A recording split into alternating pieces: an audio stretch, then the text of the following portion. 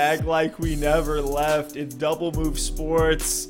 Breaking news here, Alex. I'm sorry. I'm so sorry for your Ronald Jones shares because Leonard Fournette has just signed a one-year deal, $3.7 million with incentives to join the Tampa Bay Buccaneers. My Leonard Fournette shares are exploding right now. I think we need to talk about this situation, but Alex, let's hear it. What were your initial thoughts? How are you okay right now? First, let me ask you that. I mean, first of all, barely, because I got a call from you, and all I hear is, I'm sorry. I'm sorry. I'm sorry. And I'm like, what did you do to me that you have to apologize for? And then he just said, get on Twitter. And I look, and sure enough, the Tampa Bay Buccaneers. The rumors are true. Let's go. Someone pulled a knife out of my back because the Tampa Bay Buccaneers signed Leonard Fournette. And we'll get into some of the breakdown for what it means for Fournette, for Ronald Jones, for the rest of this Bucs backfield. But I'm going to tell you one thing. It's not good for Ronald Jones, Steph. It's not good for Ronald Jones, someone I've been hyping up all offseason. I grabbed him in every single league. All my drafts are done. Have him in every league. Got him for pretty good values in a lot of those. So, it's not going to crush me. It's not going to end my season, but it's just disappointing because I was really, really excited for this guy to see what he could do in this Tampa Bay offense, and things are never going to be the same. Dude, this goes to show you why there's such an advantage for getting stud running backs on your team. These RB2s, like, we have such recency bias.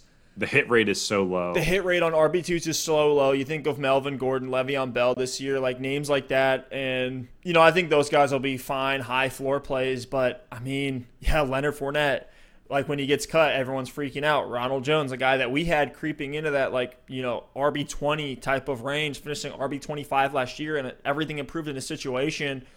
I want to talk about Fournette's ceiling, and I'll let you talk about his floor. I think his ceiling is, almost right where he was in Jacksonville. In Jacksonville, I was a guy that I was not in on the Chris Thompson hype. That wasn't affecting anything for me in terms of Fournette. Maybe a hit to his passing work. I wasn't expecting him to get 100 targets again under any circumstance, whether it was Chris Thompson or anybody else in that backfield. It wasn't going to happen. But I think now, you take the guy who finishes the RB7 last year. He was being drafted around the RB15 range, which is third, fourth round. And, the narratives when he was getting cut, when there were the trade rumors with Fournette, the smear campaign started against him. Fournette is a good running back.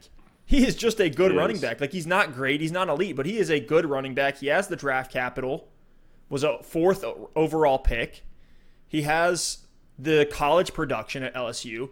And people, with awful offensive line last year. He's been solid in the NFL his whole career. He's had some issues, injuries, off the field stuff. He hasn't been on it. There was the 1 year where Jacksonville was contending. Outside of that, they have not been great. So even on a bad offense, he's still produced each and every season. He's been a top fantasy option for as long as he's been in the league. And last year, in an abysmal Jacksonville Jaguars offense that only scored, I think single-digit rushing touchdowns. I know Fournette had 3. I don't think many other guys on the team had any. I'll spot check it here in a second. But even with 3 touchdowns last year, he was a top 7 guy. So he's a talented guy. He's not trash. He's not an elite running back, but he's good.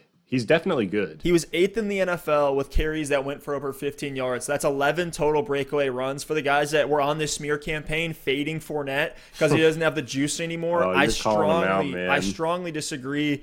And I was already I was a guy that was smashing Fournette early third round in every 12-team draft that I did. And part of that was for the massive touchdown regression that he was going to see. I put Fournette, the player that I already liked, now he's in a better situation, a better offense. He was 4th in red zone touches last year, should be right around that range again. He only scored 3 touchdowns. Yeah, Steph, the only 3 rushing touchdowns for the Jags. Nobody else got in for Jacksonville. So 3 touchdowns on the ground. That is insanely low. That is embarrassingly low for the Jaguars. That's disgusting. Well, look, I think the red zone volume is going to be there. That's where the upside comes in for me with Leonard Fournette. I think his ceiling is a high-end RB2, a guy that goes right around that Todd Gurley range in drafts. That's where I have him as his ceiling. I just think it's going to be a bit of a timeshare. I want to interrupt and ask you something. Yeah. I want to interrupt and ask you something. So last year, part of the appeal with Leonard Fournette was, one, he got an insane amount of receiving work. You've already said we don't expect the same volume in Tampa Bay through the air. But last year in Jacksonville, 265 carries on the ground. We believe that comes down in Tampa, right? I think it'll come down just because there's 200 plus though.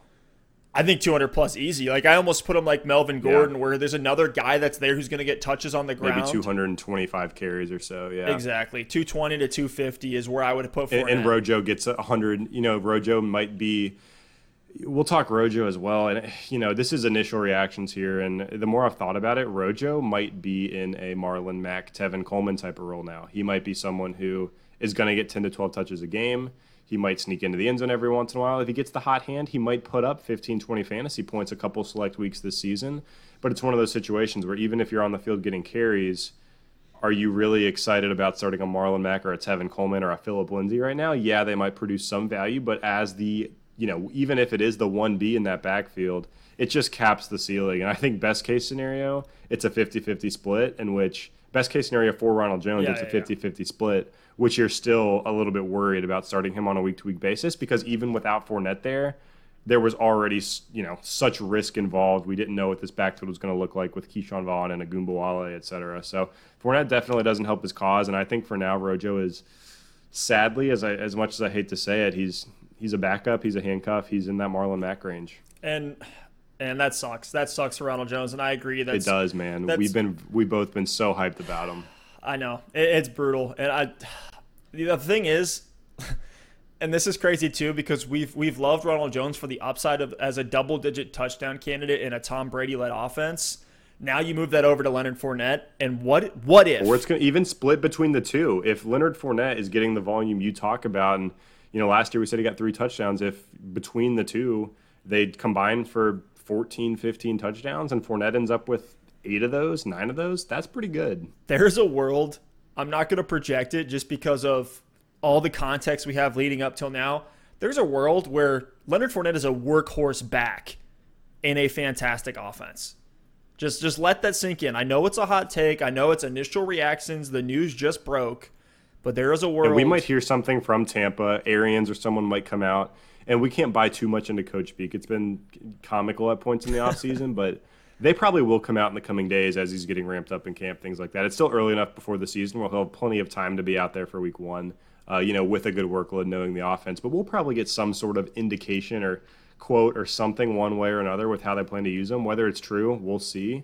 But Steph, you're right. There is a non-zero chance that he is a workhorse, and he might have vaulted himself back up to where he was being drafted before he got cut from Jacksonville. I think that's his upside. That's like the top 5% scenario. But Steph, let's talk really quickly about if we were projecting Leonard Fournette today. A lot of people are drafting. A lot of people are in leagues where Fournette was cut. And he might be on waivers, or maybe an owner wants to, sell Fournette on the cheap, and someone else might think that he has some value. How should we be valuing Leonard Fournette right now? To me, I'll go first here. I think he's a running back too. Like I said, I think it's going to be much more of some sort of timeshare in Tampa Bay, maybe a 60-40 split, something like that. And we can't forget that Agumbawale is going to be very involved in the passing game. Keyshawn Vaughn is there as well. I think Vaughn, people are wondering what's going to happen. Is he going to get cut after being a third-round pick? I don't think so. Damian Harris was a healthy scratch for pretty much the whole season last year in New England. I think we could see Keyshawn Vaughn stay on the roster, be a healthy scratch on a week-to-week basis, and come in and be activated if someone does get hurt. But for Fournette, I think he's a low-end RB2. Right now, that's how I'm going to value him. I'm not going to react too strongly to this news right off the bat and sell out for him. But, I think as we hear more, that could change. Hopefully, here's the thing with Fournette. It's like, hopefully you were able to buy low. If he's a guy that you had him in the last you held on. Days, yeah. Yeah, right. Like if you got him after he got cut, which I did in some dynasty spots, just getting him for relatively dirt cheap, just throwing away some pieces and some picks. And now I'm really excited with how that played out in redraft. Hopefully you just held on to him this entire time, and now you can plug him back in as your RB2, maybe even RB3, because he was there in the third round. I know some leagues he was going late second round, and now you have that, and now you're just praying for the upside and praying for some clarity from the Buccaneers. I'm sure there's going to be plenty more talk about Leonard Fournette. Alex, anything else to add here in this, this first take on this Leonard Fournette news? Yeah, one last quick thing. I want to get a quick pulse check from you, Steph. I'm looking at some of these names, and quite frankly, this is instant, so we haven't had much time to think about it. But I want to know, full PPR, who you would take. I'm going to go off the list here so people can kind of get a feel for the range we're talking about. Would you rather have Leonard Fournette or We'll start low and go higher and higher. Would you rather have Leonard Fournette or Mark Ingram? Oh man. Oh man. That's a tough one. Dude, I would honestly go Leonard Fournette. Wow, the upside. I mean, Yep. Awesome. Well, Leonard Fournette or Raheem Mostert. I think that one might be easier. Yeah, that's Lenny. That's Lenny. Go up a little more. Lenny or Devin Singletary. Oh, Lenny all day. Easy smash. Lenny or this. It's going to start getting tough now. Leonard Fournette or Melvin Gordon. I'd For go me, Lenny. it's Melvin here. Really? I'd go Wow. Lenny, dude. I'd go Lenny. Leonard Fournette or David Johnson. Oh man. I'd probably go Fournette. Dude, this is insane. I'm full disclosure, I'm not quite as high. I don't want to buy too much into the hype, but there's a world where Leonard Fournette ends up being there. So we'll keep going. Yeah, Leonard Fournette or James Conner. Oh man. I'll probably go Fournette. Fournette to me is right after he's back where he was, because I was already calling for regression and improvement on an awful situation, and now we just went into potentially one of the best situations with potential to have Let me just list everything. off some names here. Chris Carson, Le'Veon Bell, Jonathan Taylor. You're not taking Fournette over any of those guys, are you? Because we've gone through kind of that third tier of guys. I think it's the very top, and then the big list of like the Mixons and CEH and Kenyon Drake, and then after that it's like Gurley, Carson, Bell, and Jonathan Taylor, a couple other guys in the mix. Yeah. Are you taking Fournette over Gurley, Carson, Bell, Taylor? I'd probably put him right under those guys, like right under those. So Yep. like So RB he's kind of the tier break between those guys and the rest of the pack. Yeah, and maybe I'm a in the little mix. lower on him. Maybe in the mix. I'm a little lower on him right off the bat. To me he's more in that Mostert Singletary range, but I think that could change, and we'll see what happens with Tampa Bay. But if you bought low again on Leonard Fournette over the past couple of days, you're probably very happy. And RIP to all the other Rojo truthers out there. I'm sorry. I'll have a beer, pour one out for Rojo tonight, but is what it is, man. Hopefully we can see him get some action this year, and he'll be back somewhere in the future. I'm sorry. That was the most defeated outro I've ever heard. But Tough scene. guys, thank you for listening and watching. Really appreciate it. Hit that like button. Give us a sub if you like what we're doing here on the channel. Follow us all season long. Breaking news clip. We'll see you next time. Peace.